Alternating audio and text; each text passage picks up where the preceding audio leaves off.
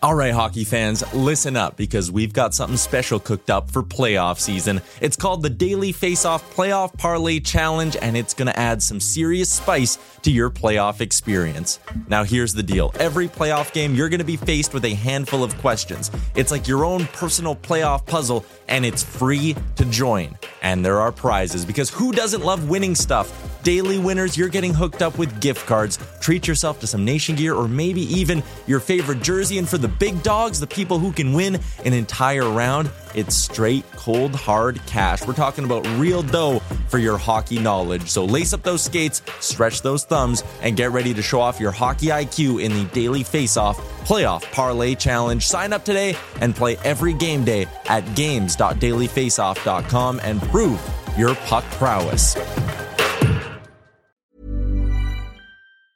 Burrow's furniture is built for the way you live. From ensuring easy assembly and disassembly to honoring highly requested new colors for their award-winning seating, they always have their customers in mind. Their modular seating is made out of durable materials to last and grow with you. And with Burrow, you always get fast, free shipping. Get up to 60% off during Burrow's Memorial Day sale at burrow.com/ACAST. That's burrow.com/ACAST. burrow.com/ACAST. Hey, it's Ryan Reynolds, and I'm here with Keith, co-star of my upcoming film, If, only in theaters May 17th. Do you want to tell people the big news? All right, I'll do it. Sign up now and you'll get unlimited for $15 a month and 6 months of Paramount Plus Essential Plan on us. MintMobile.com/switch. Upfront payment of $45 equivalent to $15 per month. Unlimited over 40 gigabytes per month. Face lower speeds. Videos at 480p. Active Mint customers by 531.24 get 6 months of Paramount Plus Essential Plan. Auto renews after 6 months. Offer ends May 31st, 2024. Separate Paramount Plus registration required. Terms and conditions apply if rated PG. You're tuned in to Oilers Nation every day with Tyler Yaremchuk, live every weekday on the Nation Network YouTube.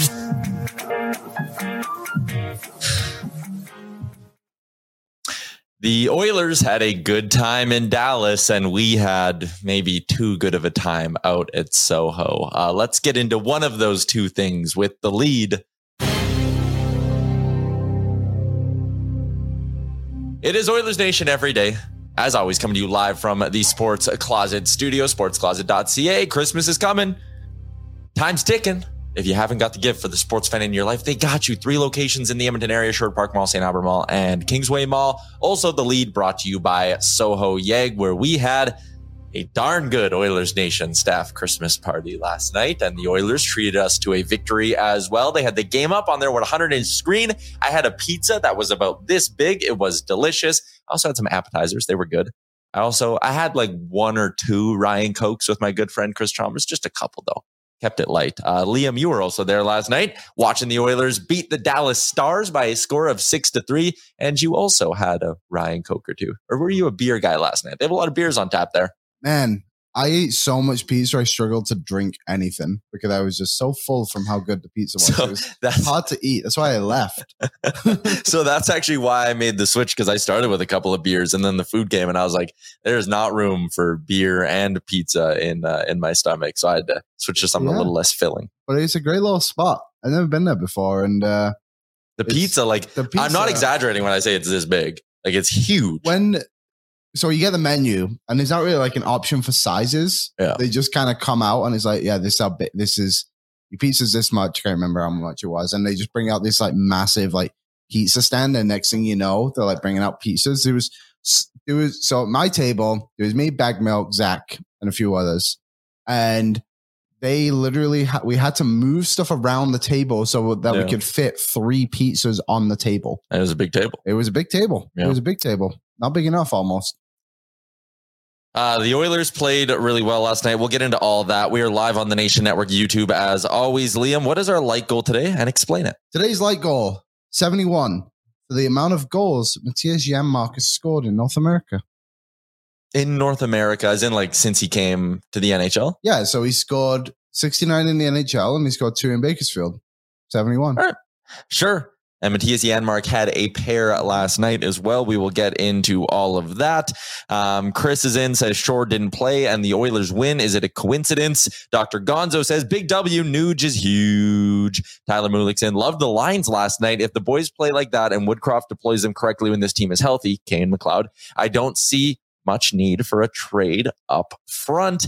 And my boy, Captain Felton, hello, sir, asked me if I had veggies when I got home last night. If you're a listener of Oilers Nation Radio or real life, you will know that my go-to drunk snack when I get home is just a nice frying pan full of frozen veggies, a little bit of butter in there.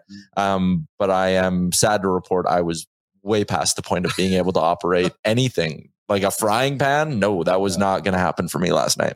It was just one of those nights. It was just one of those nights. So no veggies for me last night, although they sound very good right now. The year of the Nuge continues, Liam. A goal for Ryan Nugent-Hopkins, and what a goal. Holy smokes. This guy is on the heater of heaters. He is now top 10 in the NHL in goals. He's 13th in the NHL goals. He's now top 10 in the NHL in points. Ryan Nugent-Hopkins is 1 point back of Sidney Crosby.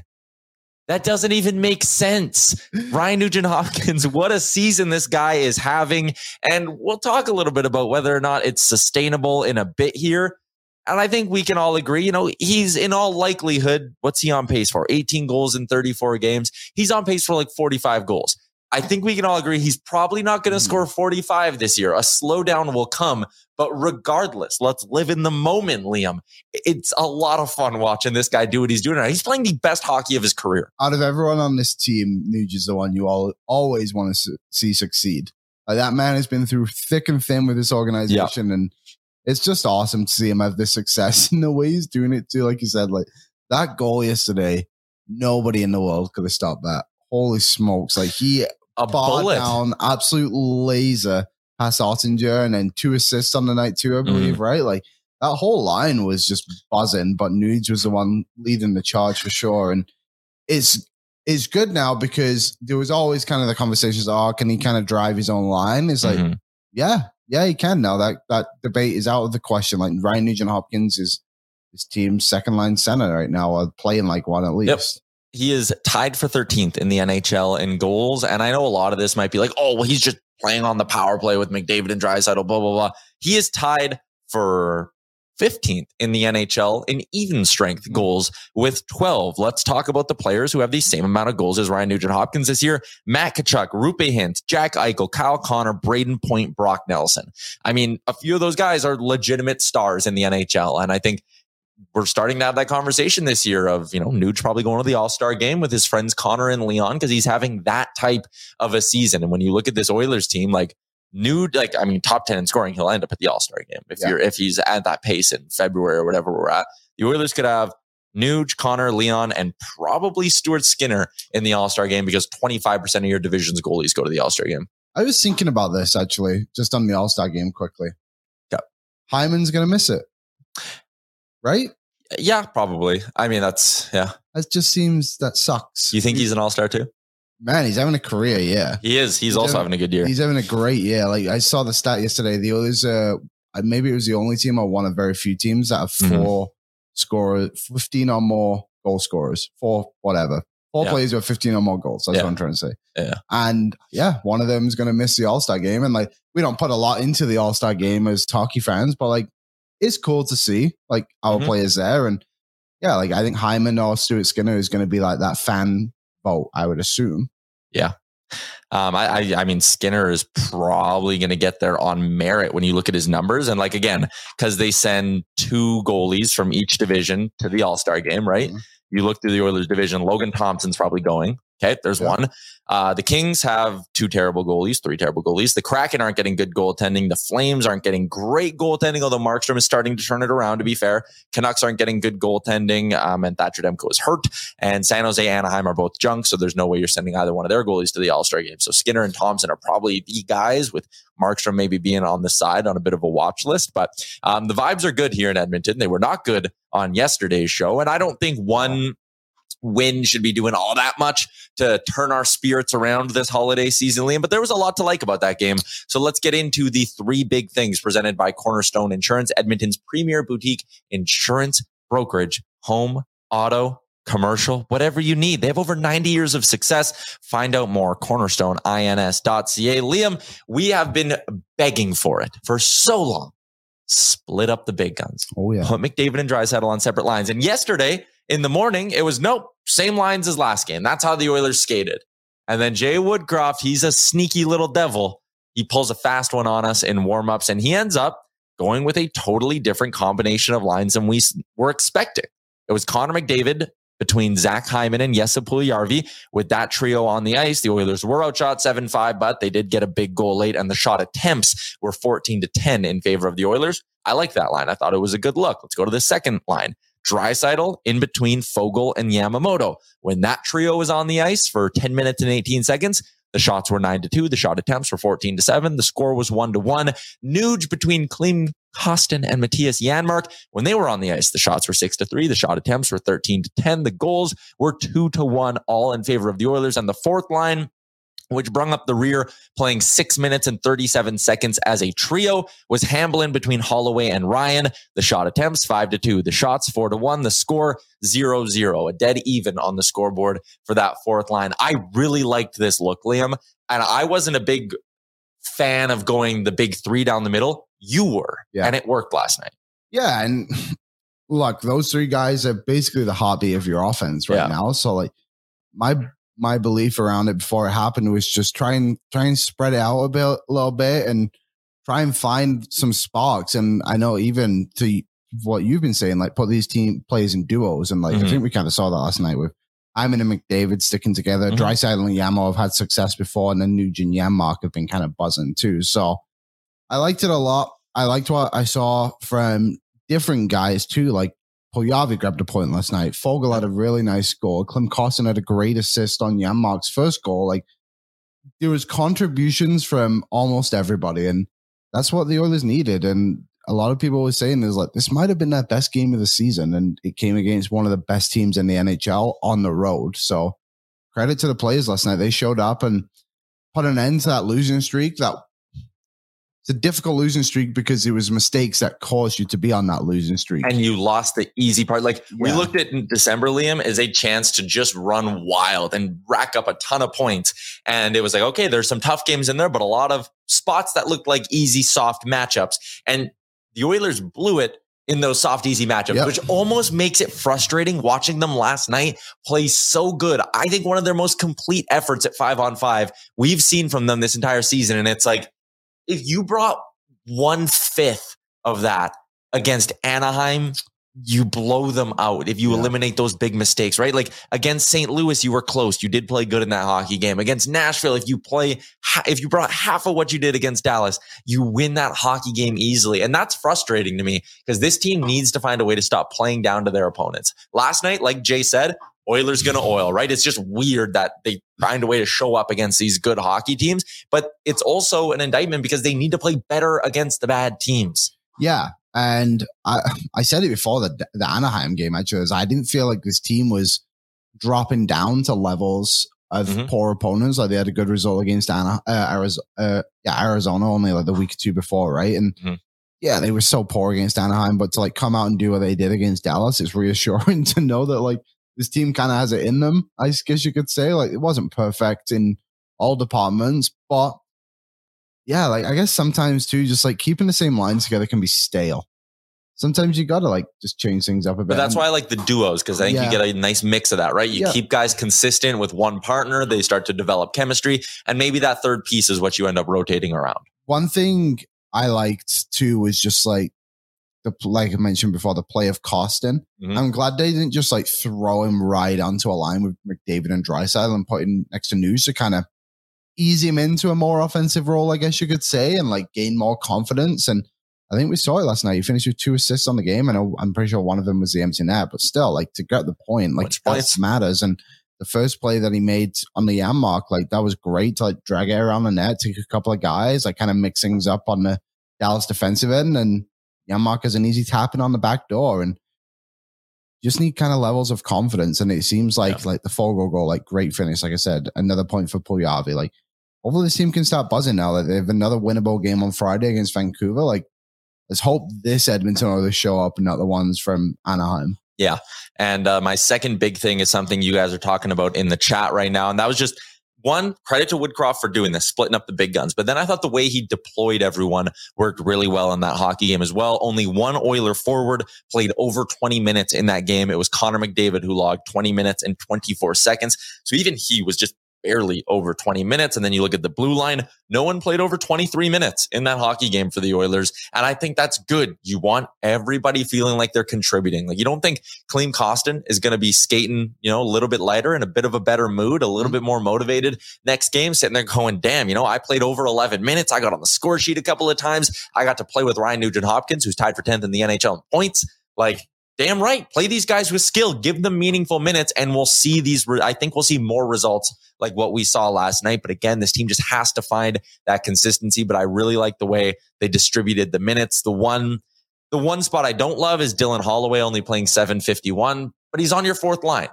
I think if your fourth line, like Hamblin was up at 943, and actually he killed a decent amount of penalties as well, which is something we need to talk about too. But your fourth line is going to play, 7 to 10 minutes. And it sucks Holloway's there. They should probably be putting him in Bakersfield.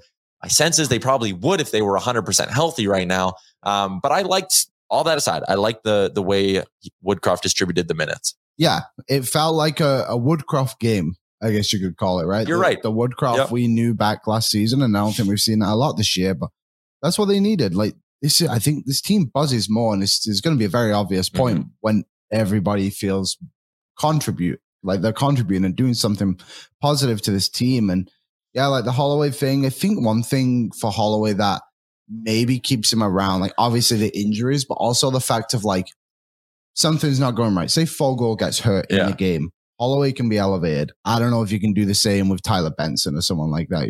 I think he adds a different layer of flexibility to your lineup, and I'd like to see him play more. I think he deserves to play a little bit more, but also, like you said, played in the fourth line. The whole team played well. It's not like he was bad. And it's sometimes difficult to give him an extra couple of shifts when you look at that line ahead of them was the highest scoring line. The one above that is Draisaitl, and the one above that is McDavid. Like, where are you kind of filtering him in?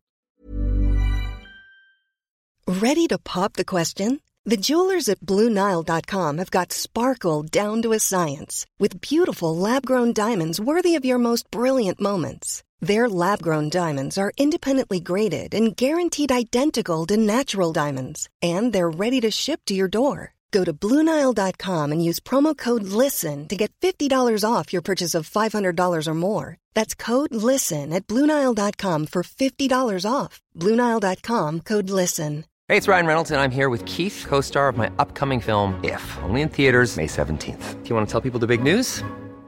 All right, I'll do it. Sign up now and you'll get unlimited for $15 a month and 6 months of Paramount Plus Essential Plan on us. MintMobile.com/switch. Upfront payment of $45 equivalent to $15 per month. Unlimited over 40 gigabytes per month. Face lower speeds. Videos at 480p. Active Mint customers by 531.24 get 6 months of Paramount Plus Essential Plan. Auto renews after 6 months. Offer ends May 31st, 2024. Separate Paramount Plus registration required. Terms and conditions apply if rated PG. Hiring for your small business? If you're not looking for professionals on LinkedIn, you're looking in the wrong place. That's like looking for your car keys in a fish tank. LinkedIn helps you hire professionals you can't find anywhere else, even those who aren't actively searching for a new job but might be open to the perfect role. In a given month, over 70% of LinkedIn users don't even visit other leading job sites. So start looking in the right place. With LinkedIn, you can hire professionals like a professional. Post your free job on linkedin.com/people today. Are the guys on Barn Burner still going, you think? I would have, They are, okay. I keep seeing, so the guys at Barn Burner, usually our technical producer, Alex Allard, he does Barn Burner from 10:30 until noon Mountain Time, and he quickly transitions and does our show. The geniuses down at Flames Nation thought, what if we'd had 10 different cocktails throughout the course of their show today? And they've basically just been getting blitzed on the air. It's hilarious. I was watching some of it. Very funny. They're not even like really talking Flames. They're just 4 dudes drinking. But I keep seeing Alex in the bottom of our corner laughing. And I think it's so funny. And the first time I saw him laughing is after I said Nugent Hopkins could go to the All-Star game. And then I look and I saw Alex laughing. I'm like, I don't think it's that ridiculous of a take to say that Ryan Nugent Hopkins is going to be an All-Star this year. I don't like your attitude, Alex. Then I remembered he's watching Rhett Warrener drink Ryan Ginger live on video. And I'm like, yeah, no, that makes a little bit of sense. Anyways, that's just some behind the curtain stuff. Our second big thing was the way Woodcroft handled the minutes. The third big thing, you guys are on top of it in the chat. I see a bunch of you guys, Tyson, McKay, everyone chiming in a little bit. Quaddy's talking about it too. Darnell Nurse, the blue line is still a big topic of conversation. There were some rough moments in that game.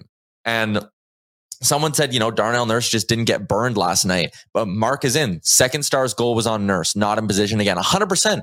And I think he's in a tough spot where he's probably trying to do too much right now. He's trying to really force his way out of this slump. But my third big thing is that the blue line was still not good. And on that second goal, Darnell Nurse goes up the ice to forecheck. Okay, so you're making a pinch, you're taking a risk. I don't mind my defenseman, especially Darnell Nurse. He's talented. Take a risk every once in a while. But it needs to be effective, and it wasn't. He went and waved his stick a couple of times, missed 2 checks, could have disrupted the play once at the other team's blue line, once at the red line, I think, if I'm remembering that goal correctly, and then came back. And where did Wyatt Johnson come down the wing and score from? Nurse's side of the ice, because Darnell Nurse is on the wrong side. Cody Ceci doesn't really read it well because Nurse is just doing a full big loop around the ice, and it ends up in the back of their net. And I get it. If you're Darnell Nurse, you want to try be impactful and do good things and get out of this slump, all of that stuff. But I think you need to be smart, and I think you need to keep it simple. I think another thing on top of that too, especially on that goal, it was Klim Kostin was the forward that kind of had to come back and was caught flat-footed. You're asking a rookie forward, essentially, why does he play like 50, 60 games in the NHL to play reliable defensively? It's kind of a tough ask too. Nurse should recognize who's on the ice with him and kind of understand that too. And I agree, Nurse is good enough to go up there and kind of cause an impact, but he didn't on that play. And it's something I've noticed too. Nima Leinen does it a lot. Mm-hmm. And I wonder if it's something Dave Manson wants to see his defensemen do, is get up in a rush and kind of get deeper. They were aggressive last year, and that was something Bakersfield always did. Yeah, continue. So I don't know if it's working right now because this whole team isn't working well as a defensive unit. So it's probably not a good idea to allow your defense to kind of attack that heavily, especially when they don't need to, when you have such good forwards. It's not like the others need extra goals from defensemen, They're kind of getting it from everyone offensively up front right now too. So I don't like it that much. I think Nurse needs to, I think he's like you said, he's trying to do too much to get himself out of this stuff. I think if he simplified his game a little bit more and just played the Darnell Nurse we saw last season, or the Darnell Nurse had 16 goals the year before that, or whatever it was, I think he'll be fine. But yeah, just maybe chillax a little bit. What do they call him? Dr. 2-5? Yes, Dr. 2-5. Yeah, don't like that one. His name's Nurse, not Doctor. McKay's in and says, I really liked how Kulak and Barry played last night. I was actually really surprised when I pulled up the numbers on those two last night, because their numbers were putrid, brutal. Really? They both got outscored, and I thought they played fine too. So maybe I just shouldn't read all that much into the numbers. And there were a lot of shots from distance that were getting through, which is a compliment to them as well. But with Kulak on the ice at 5-on, or in all situations, the shots were 8-1 for Dallas. And with Barry on the ice at 5-on-5, I should add, because I want to take power play out of that for Barry, they were 9-1 for Dallas. It's that's not, but again, credit to him, because I think they kept a lot to the outside. Because the one goal that Barry was on the ice for, him and Ceci got caught out there together. Yeah. I think that was just kind of a bit of an awkward change, an odd man rush. So you can kind of forgive that. And it was a sick shot from Rupe Hintz, I think, was the one who got it. I didn't think Skinner got across the crease that well on that one, but it was still, it was a one-timer from Rupe Hintz.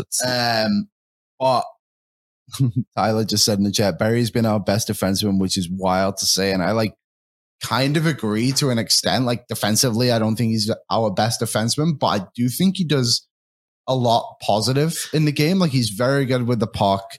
Obviously, the power play, he's the king of being the power play QB. I've liked him a lot because you don't hear about him a lot. And we talked about it. I can't remember if it was this show or O&R. Isn't he top 10 in defensive scoring or something like that this season? Wasn't he 8th or something? Yeah, Tyson Barrie tied a franchise record with an 8-game assist streak yesterday. He is he quietly just goes about his business. Like defensively, yes, you would like to see more from him. Like you said, they were outshot 9-1, but like I feel like we've seen a lot of improvements in him in the last 3 years. I think Kulak and Barrie is a solid pairing. We saw it in the playoffs last year as well. So we have like a solid sample size here. Like Kulak is the Barrie whisperer. Yeah. For whatever reason, he seems to get the most out of him. And again, the stat sheet wasn't pretty for those two last night, but I think their game was largely okay. Jacob says Nurse was our worst defenseman last night and he wasn't even overplayed. Yeah, it's concerning. A bunch of you guys were talking about, Ty Corp is in, says they should shelter him. He freezes a lot with the puck.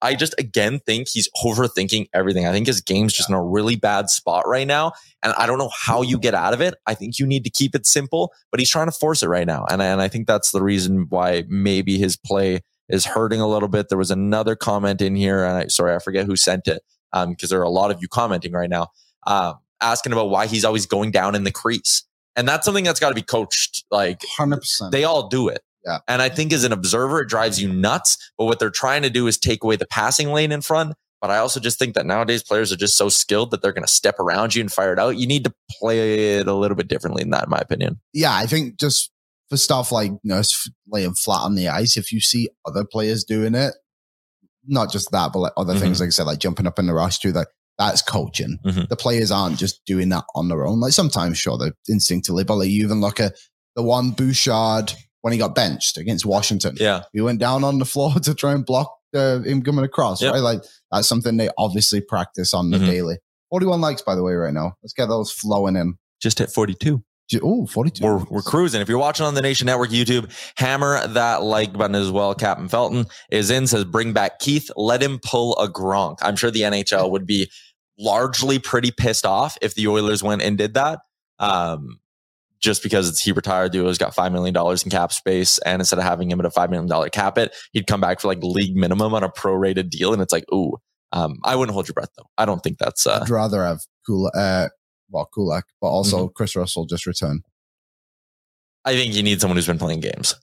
I agree. But if I was going to pick one, I'd probably want Chris Russell's 35 compared to the 41-year-old Keith. Yeah. So our three big things from last night brought to you by Cornerstone Insurance, splitting up the big guns. It works. The Oilers get goals from depth pieces because of it. Janmark pops home 2. Warren Fogle scores 1 as well. And then it was McDavid, Hyman, big guns doing some work. That McDavid goal. I mean, his release, he's leading the NHL by 3 goals. Yeah. He is 29. I think Thompson is 26. It's unbelievable. And that release, if you watch it, the TNT broadcast showed a close-up angle of it. He goes and he's shooting and his blade opens up, which to me is like, okay, you're opening up your blade a little bit. You're going to toss it upstairs. And I think that's what Ottinger was thinking too.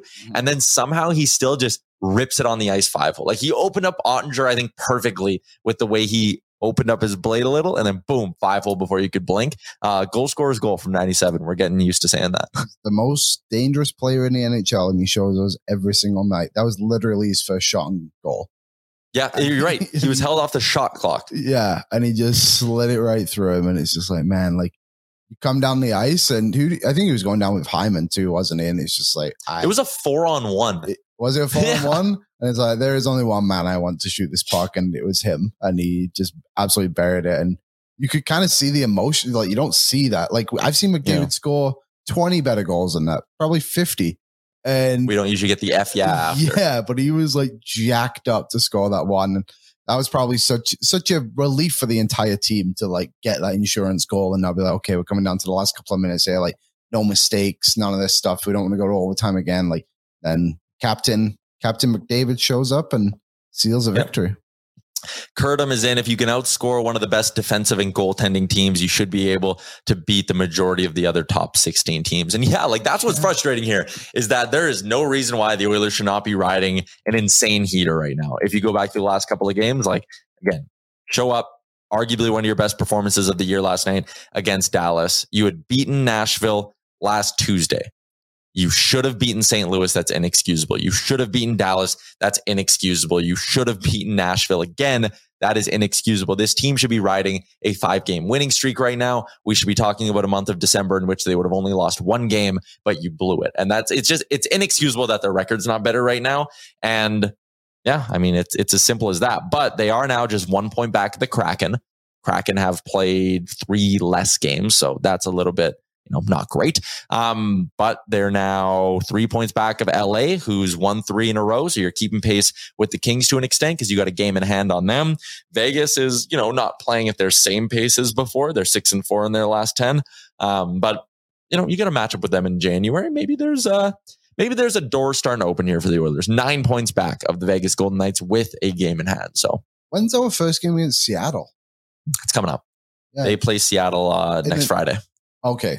So that's a big one. Yeah. Obviously, if you're 3 points back, they're 3 games back of us, but haven't played us once yet. So that's going to be big. And it's a thing, we've said it before, and they blew it against Anaheim, but they haven't played the division a lot. It's going to help them a ton down the stretch here where they're the ones going against the division. I feel like the other teams in the division have played each other tons. So it's going to benefit the others. Just got to find a way to get 2 points.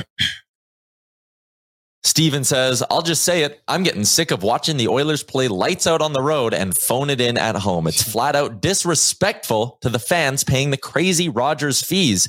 That's a take. They've not been good at home. They're 9-8-1. And that's average at home. They are traditionally a good team at Rogers Place. That's something this Oilers team actually usually does well, is defend home ice. For whatever reason, I don't understand it this year. They've laid a couple of stinkers on home ice, and they got to turn that around. What was the last big win they had on home ice? Minnesota? Yeah, Minnesota Vegas? Friday night beat them 5-2. They beat Arizona 8-2. That was a big win, but I don't know about a statement win. Yeah, that's kind of what I was thinking. It's last year we had the Rangers game. We had the Winnipeg game. I think those were both before the new year. I kind of agree with what Steven said there, where it's these guys aren't showing up and they've lost to Buffalo, Anaheim at home. They've lost to bad teams at home this year. They're Calgary, they lost to Battle of Alberta. I agree. We're, as fans, we're paying a lot of money to go. You would like to see them have some consistency at home at least. Mm-hmm. We were talking about Ryan Nugent-Hopkins off the jump, and I wanted to talk about the numbers behind his heater a little bit and how good it's been. His individual shooting percentage, like we mentioned, he's 10th in the NHL in scoring. He's in the top 20 in goals. Only one player in the top 20 has a higher individual shooting percentage than Ryan Nugent-Hopkins. Connor McDavid. But that's usually a sign that things are going to fall back. And we talked about Nuge a lot early in the year. And this was something where last season he scored 11 goals in 63 games. He shot 7.1%. We said he was going to turn it around. We should have expected a bump up from Nuge. We didn't see this coming. 18 goals in 34 games. I think we both agree. He's shooting over 21%. That's going to come down a bit. Even if this is a career year, he'll probably end somewhere around 16 or 17, which means he's due for 34 games where he shoots at a 10% clip, which is still better than he did last year. Yeah. I think he's going to keep scoring. I think if I had to peg the number, and I'll ask for your take on this too, I'll say he ends the year with 32 goals. What say you? I'll go with 35. I think the thing that I'm trying to run in my head right now is the goals that he's scoring. He's scoring legit goals. That shot last night, I just can't get over that. I could watch that all day. Put it on a loop. Wasn't it the Nashville one? He went posted in, didn't he, or something like that? Mm-hmm. He's scoring. He's not just getting tap-ins. He is scoring goals and he's creating them himself. And I think that's I don't think that rate is sustainable. What did you say? 21%? It'll come down. Well, I just got a feeling he's feeling it right now. And that's what, we kind of saw him go cold a little bit because kind of right before the Oilers start getting better again, he was kind of off. He wasn't really getting shots and all that kind of stuff. So we've already seen it slightly. So if that's kind of the run again he goes, and I could still see him getting close to the 40 goal mark, but that'd be unreal to have Nugent Hopkins 40 goals in a season. I'm not holding my breath on that, but you're right. It would be unreal. It'd be awesome. So I believe in the Nuge, and he's scoring great goals, and that's what gives me some extra confidence in him.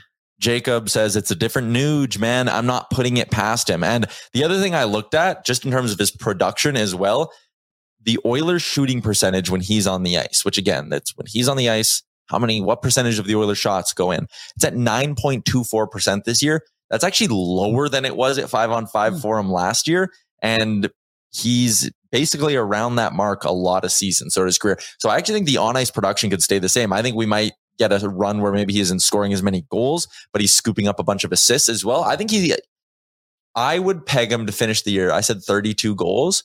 I'll go a little bit higher. I'll say he finishes with like 34 and then he adds on like 56 assists. I think he could legitimately be a 90-point guy this year. I think he'll be a 90-point guy. That's kind of what I was also thinking is like maybe if he's not scoring, he's still feeling the buzz passing the puck and finding guys. And yeah, he is making plays around him better.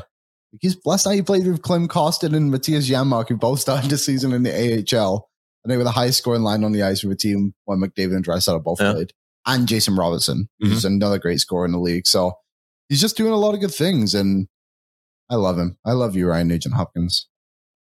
An interesting question here from JHB, and I want your listener questions on the Nation Network YouTube stream as well. Hammer that like button. We are 16 away from our like goal today. So if you're just tuning in, tap that little thumb up. Do us a solid. JHB says, when Kane comes back, does Ryan get waived instead of Janmark?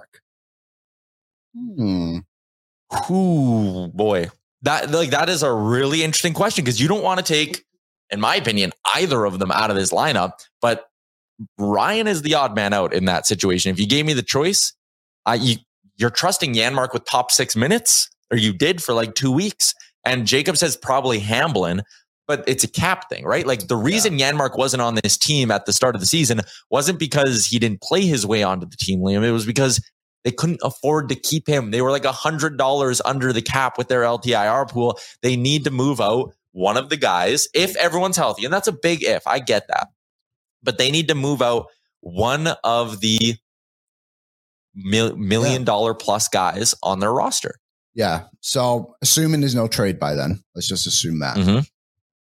Devin Shaw won't go down because he makes such little money that they probably need to keep him up. Yeah. Everything, right? So he'll stay. Hamlin will be gone. Ryan's probably the guy. I would assume does he clear waivers? Probably. There's too many teams that are in such tight spaces. Yeah, that not a lot of teams can afford him. And there's no way like a rebuilding team's going to take a stab at that guy. They wouldn't want to. And then, you can maybe call him back up for the playoffs. Like I like Derek Ryan. I think he's a reliable player for this team. I think he's a really good bottom 6 forward. But yeah, I guess thinking about it, I haven't really thought about it a lot. I don't even, because I don't know what else you do. Like people are saying, oh, you just send down like a combination of 2 guys. But again, go back to the beginning of the year. They were running more or less a bare bones roster. Yeah. Right? I think they maybe had an extra D-man kicking around. Then they were playing 12 and 7. Yeah. Literally everyone they had available was playing. So more or less. Yeah, more or less. Yeah. They had one D-man healthy scratched every game. Unless you're going to run a 12 and 6 roster, I think maybe you could do it. But that's tough because there are going to be nights where you're playing with 17 skaters instead of 18, and that puts you at a disadvantage. Now, this might be a silly question, but I wonder if other people are thinking this too. If you send someone to Bakersfield, they don't have to go, right? No, you could just paper transaction it. Can they still practice with the team and everything? Because I think this happened with Devin Shaw. Or do they have to practice after practice? Are they kind of like a black ace somewhat? I think you can. I think you can do it. I think you can keep them around and not, because I don't think there's any rules saying that. Like when guys are on the IR, they practice with the team, right? That's so I think true. It's a similar thing. Because they're not. I don't think the Oilers would send him to Bakersfield. That him being Derek Ryan. You're asking, what is he? 36 years old? I just don't. He's from Edmonton, isn't he? He's not going to go. He's from Spokane. But he went played his U of A hockey year. Yeah, grew up in Edmonton at least, or whatever. So I'm sure his family's here and everything. Is they're not going to send him to Bakersfield. He's probably going to sit at the top of Rogers Place and be a cap thing where he skates with the team and everything, unless he is going to be gone for a long time. But yeah, I guess maybe Ryan is the guy, but I wouldn't like him to be the guy, but he probably will be the guy, unless Janmark falls off. Dream homes with Alex. Apparently the Oilers are out on Chychrun. We talked about that yesterday with Frank a little bit, and he doesn't see Chychrun as a great target for the Oilers. Does that mean we be patient and see what teams are selling come deadline, or risk overpaying for an Edmondson or Gavrikov? Yeah, if you're going to jump and try to get someone now, you're overpaying. You're giving up a first no matter what for either one of those guys. And you're waiting. You need to wait for the market to kind of take shape. Because if you look at the standings right now, who's selling in the NHL? Well, in the West or in the Pacific, Anaheim and San Jose, they'll be sellers. Arizona and Chicago, they'll be sellers. No one in the Atlantic is selling. In the Metro, it's Columbus and potentially Philly, I guess. So you're looking at 6 teams right now. All the other teams are probably looking to buy to some degree. There's a couple teams in a weird, mushy middle spot. I don't think Ottawa's really going to sell off or do anything crazy like that. Vancouver's probably that team in the mushy middle. But the point I'm getting at is if you let the market breathe a little bit, Vancouver falls out. There's one team. Nashville or St. Louis, one of them's going to fall out and be a seller. So you're going to add another team there. In the Atlantic, eventually someone there will be forced to sell. Again, I don't see a ton of fits between the Oilers and Ottawa. Montreal is still kind of in the race. There is a chance Florida's out of the playoffs. Oh, yeah. They have 34 points in 34 games. They are tied with Buffalo, even though they played 2 more games. They are a point back of Detroit, even though they've played 2 more games. They are 7 points back of the Tampa Bay Lightning, even though they've played 2 more games. The Florida Panthers are in a world of trouble, and the Oilers should be licking their chops. Because if you look at that Panthers lineup, and if Bill Zito goes, I got to sell off and try to get some stuff back, you're tempted at the idea of Radko Gudas, aren't you, Liam? $2.5 million. He's a right D, not great. You'd have to flip him to his offside. He's hurt right now. I also understand that. But if Florida was willing to keep half of that, man, Radko Gudas on this Oilers blue line, you talk about getting harder to play against. You talk about getting mean. Radko Gudas probably checks some serious boxes for you. Oh, yeah. That was the name I was going to bring up. He's a cheaper option, 100%. So, been around for a long time. What's he at? Is it over 700 games, I think, right? Is that too high? I can't even think. I don't know. But we're both hungover, so people shouldn't have been expecting quality from this. He's a good player. And yeah, I guess to answer the original question with Edmondson, I don't think the Oilers should go after Edmondson because he has an extra year on his deal. We're agreeing on that. Yeah. You need the flexibility every single year, and you can't be putting $3 million into Joel Edmondson. Gavrikov, I agree. I think he would be a good fit for this team. However, like you said, do you really want to give up a first round pick for a guy who probably the same as Kulak? And like we spoke about many times, you only have to give up a second round pick in Lagesson. I'm probably looking around to make a similar deal where I give up my second or third and a Niemelainen. Second and Niemelainen for Gudas. I think that sounds decent to me. That's probably where I'm looking. Someone who can kind of fit that price tag, and you find yourself another Kulak. And what did they give up for Kulikov a couple of years before? Was it a fourth or a fifth? Yeah. Fourth? Yeah. Those are the deals I think Ken Holland is looking for. I don't think he's going to try and move a first round pick for a defenseman like that, especially after yesterday when we spoke to Frank and they said the number one priority is add another forward. To me, that says where they want to put the first round pick. Yeah. It's probably a two-way sentiment. And TC chimed in with a question. On a scale of 1 to 10, how certain is it that Holland moves the first rounder this year? And I'll go ahead. I see Quaddy said 7. Rusty, the reckless optimist, is in and says 6. I'm going to go a little bit higher than both you guys. I'm going to say it's an 8. I say there's an 80 to 85% chance Ken Holland is moving that first round pick this year. I think he's going to get a bit of an itchy trigger finger, especially if this team starts winning a little bit and we're at the deadline. Maybe they're at that point 5 points back of Vegas, and you sit there, you go, "Phew, we had a couple of head-to-heads against them. Maybe we can still catch them." They got to play better hockey. They got to put themselves in a good spot. But I really do think there's an 80 to 85% chance that they move the first round pick. We were talking about Florida. That's maybe a team that could be looking to restock. Someone said, give me Forsling. I saw Tyler said that. A couple other people. Yeah. He's got an extra year at 2 point some million.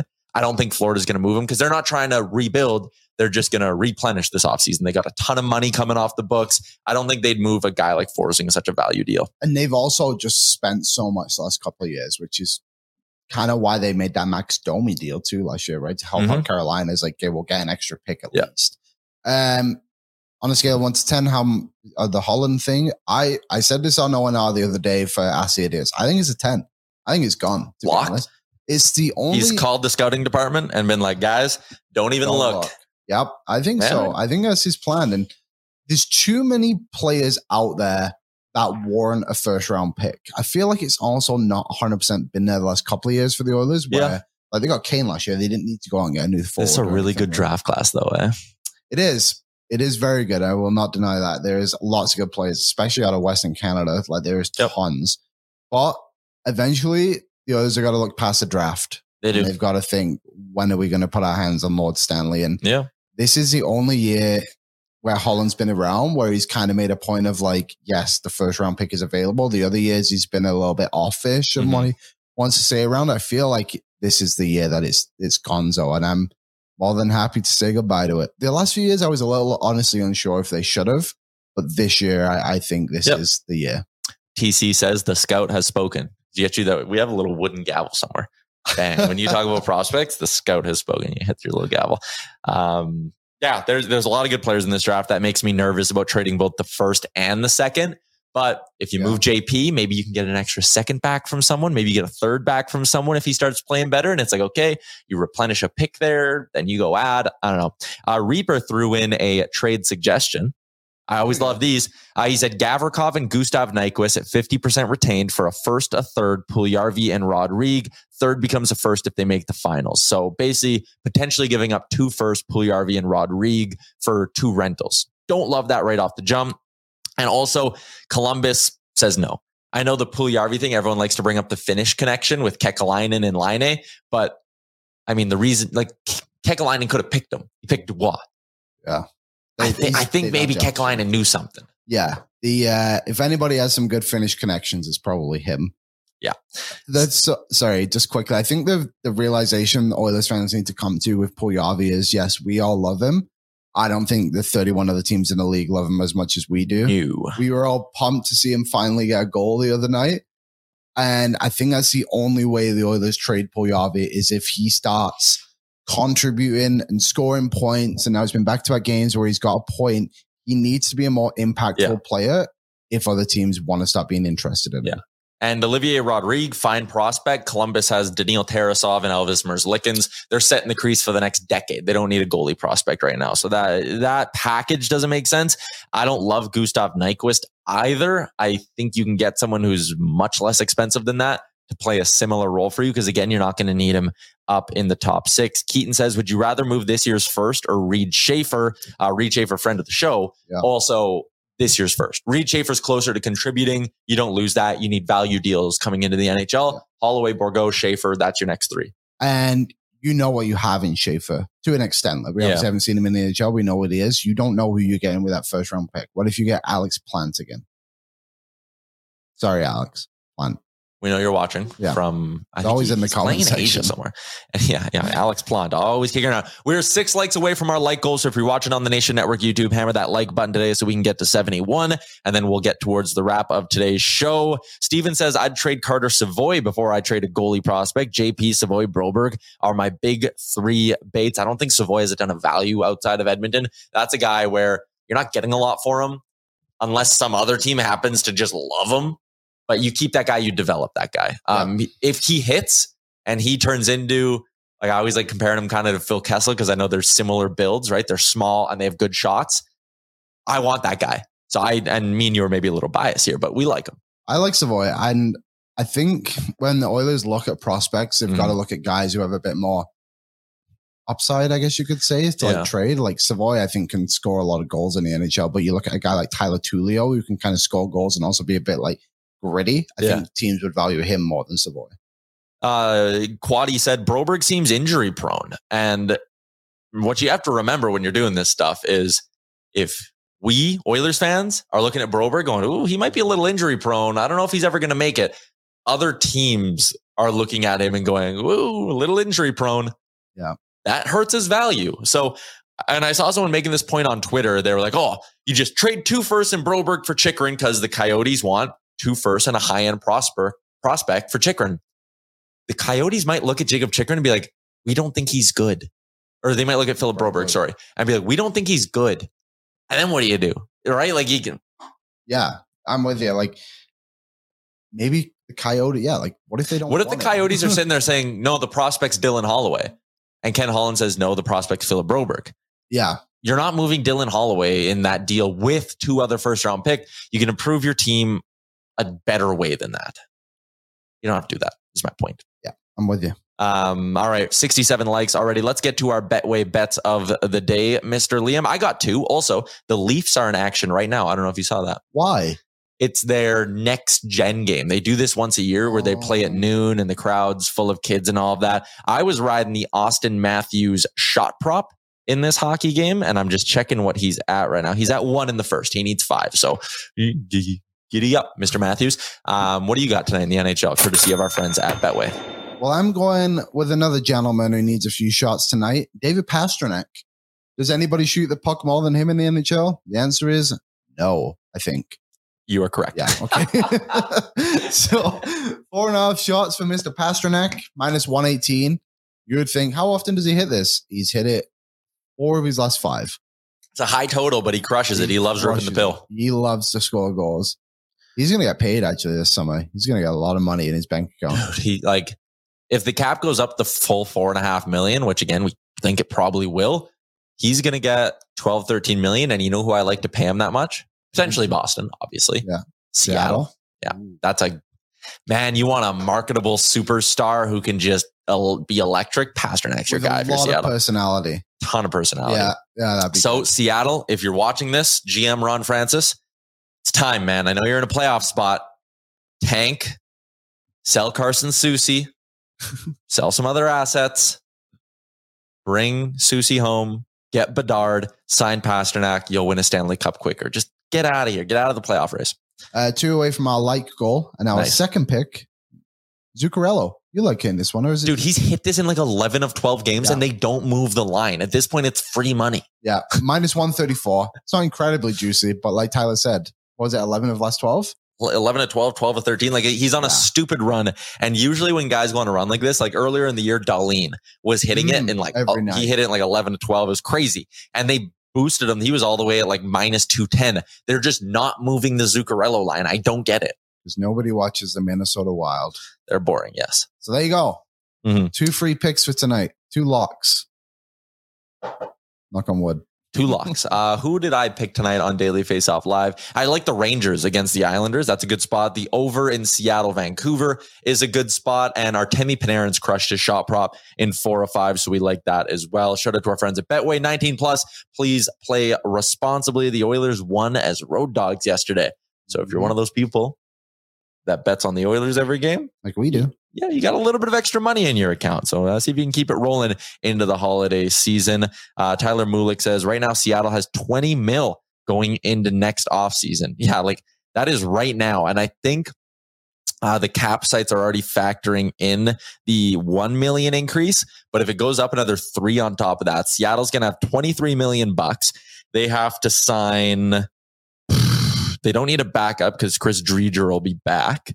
Carson Soucy, they may look to re-up. That's it. Pretty much everyone else is under contract. Seattle has $23 million. Once Driedger's back, I guess it'll be 20 even to basically go and improve their team as best as they can. You don't want to blow it all because you're going to need big deals eventually because you want to lock up Beniers and your other young pieces at some point, but they will be major players in the free agent pool. I wonder about them maybe wanting a guy like Bo Horvat. Keep him close to Vancouver. He goes to an American market. I think there's a lot of players on the market coming up next year that Seattle will be itching to get their hands on. And that's a desirable place to play. Yeah. Seattle's a good little city. Mm-hmm. I've been there once. Went to a Mariners game. I have been there once and been to a Mariners game as well. We hit our like goal. Yep. Thank you. Thanks, everybody. Merry Christmas. I'm feeling kind of inspired by what the Barn Burner guys did, and I want to do a fun Christmas show tomorrow too. Are we having 20 drinks on the show tomorrow? No. Oh. Good Lord, no. I don't even want to think about putting alcohol into my body right now. But maybe we'll make the set a little bit festive tomorrow. Bagged milk will be by. Yeah. If you got some ideas in the chat, let's make this a fun community thing. What can we do tomorrow? Give us some fun Christmas games, maybe? I don't know. We'll have some Christmas themed segments. Yeah. Tomorrow's a game day too, actually. So Jay will be swinging by. We'll have a full show. Full-filled show. 20 Rusty, 20 drinks in 45 minutes. I mean, the stream doesn't even end. It's just me and you like blackout. Oh boy. Maybe we'll have 1 or 2, actually. I don't know. Maybe I'm warming up to that idea. Not doing what the Barn. They're seasoned pros down there in Calgary. Yeah, they've been doing that for a long time. We're just a couple of rooks up here doing our first live show. They've been doing it for years now. Yeah. We'll get to that. So Tyler says power hour, 1 ounce of beer every minute for an hour. So you basically take a sip every minute, or a little bit more than that, depending on how big your gulps are. So every 12 minutes, you got to crush a can of beer. So that means we'd have 3 during the, you know what? I think we're getting into a dangerous area with this. Maybe not. Chris Walking says eggnog. Are you an eggnog guy? No. Yeah, I'm not either. It's fine, but I don't like sit there like, oh man, Christmas, finally I can buy eggnog. No, I don't think about that at all. Weird. Eggnog is not a thing in England. Not a thing. Really? Oh yeah, not Never heard of it until I moved here. It's not bad. I'm not shitting on it. It's just not my favorite thing in the world. I'm not doing it. Yeah. We crushed our like goal today. Shout out to everyone watching on the Nation Network YouTube. Flynn says, I've heard Power Hour is like 7 cans of beer. We're not doing it is the point. We do like to function while we do this show. And again, I don't really trust myself. Dr. Gonzo, Christmas pudding, eggnog and coffee, says Katie. She says that's the best. Yeah, I could see that as like a sweetener. That makes sense. More of a Bailey's in my I had one last week. An eggnog or a coffee? Like combined. Oh, really? Yeah. Was it good? No. Sorry. I missed who said that. Maybe there you go. If people want to like slide into the DMs, maybe, and we can try a few things tomorrow. How about this? So we really did just wait to the last minute to plan this, eh? So we aren't going to be able to do our food bank donations because the others aren't going 6 and 2. Yeah, you're right. So we'll do a thing. We'll add that to it where so we'll donate something to the food bank. Yeah, that's a good call. And then we'll also do the one where people suggest stuff. Was that something? Sure, why not? Yeah, let's do that. And we'll do some decorating. As you can see, Tyler mostly built a studio, so he can clearly decorate. Mm-hmm. They're really lovely. Me and you did this with our own bare hands. We'll put Santa on the screen. Yeah. We'll come up with some good ideas. Maybe we'll finally let Alex show his Grinch Photoshop that he keeps putting up in the preview on our broadcast. We'll let Alex have some fun behind the scenes and throw some more stuff on there. I don't know. A Christmas edition of the Sherwood Ford Giant pregame show tomorrow on Oilers Nation every day. That is coming your way. A lot of ideas. Every ounce of beer drank, $5 donated. We're not doing that. I don't trust myself, people. Thanks everyone for watching. Shout out to our friends at the Sports Closet. Again, sportscloset.ca. I'm sure they'll have some great stuff going on Boxing Day as well. So you want to check them out. Also, Soho, we had a great time last night. Thank you very much. Also, Cornerstone Insurance and our friends at Sherwood Ford, their mobile service center is legit. Find out more. There is a link in the description of today's YouTube video. Tomorrow's a Sherwood Ford Giant game day. Tomorrow is our last show before Christmas. And then next week, I should put this out there all to you now, game days only next week. So it'll be a Tuesday, Friday, Saturday. We'll be off Monday, Wednesday, Thursday. So that's what's coming next week, but we will talk tomorrow. Happy holidays, everybody. And enjoy your Thursday. We'll see you on Friday. Bye-bye.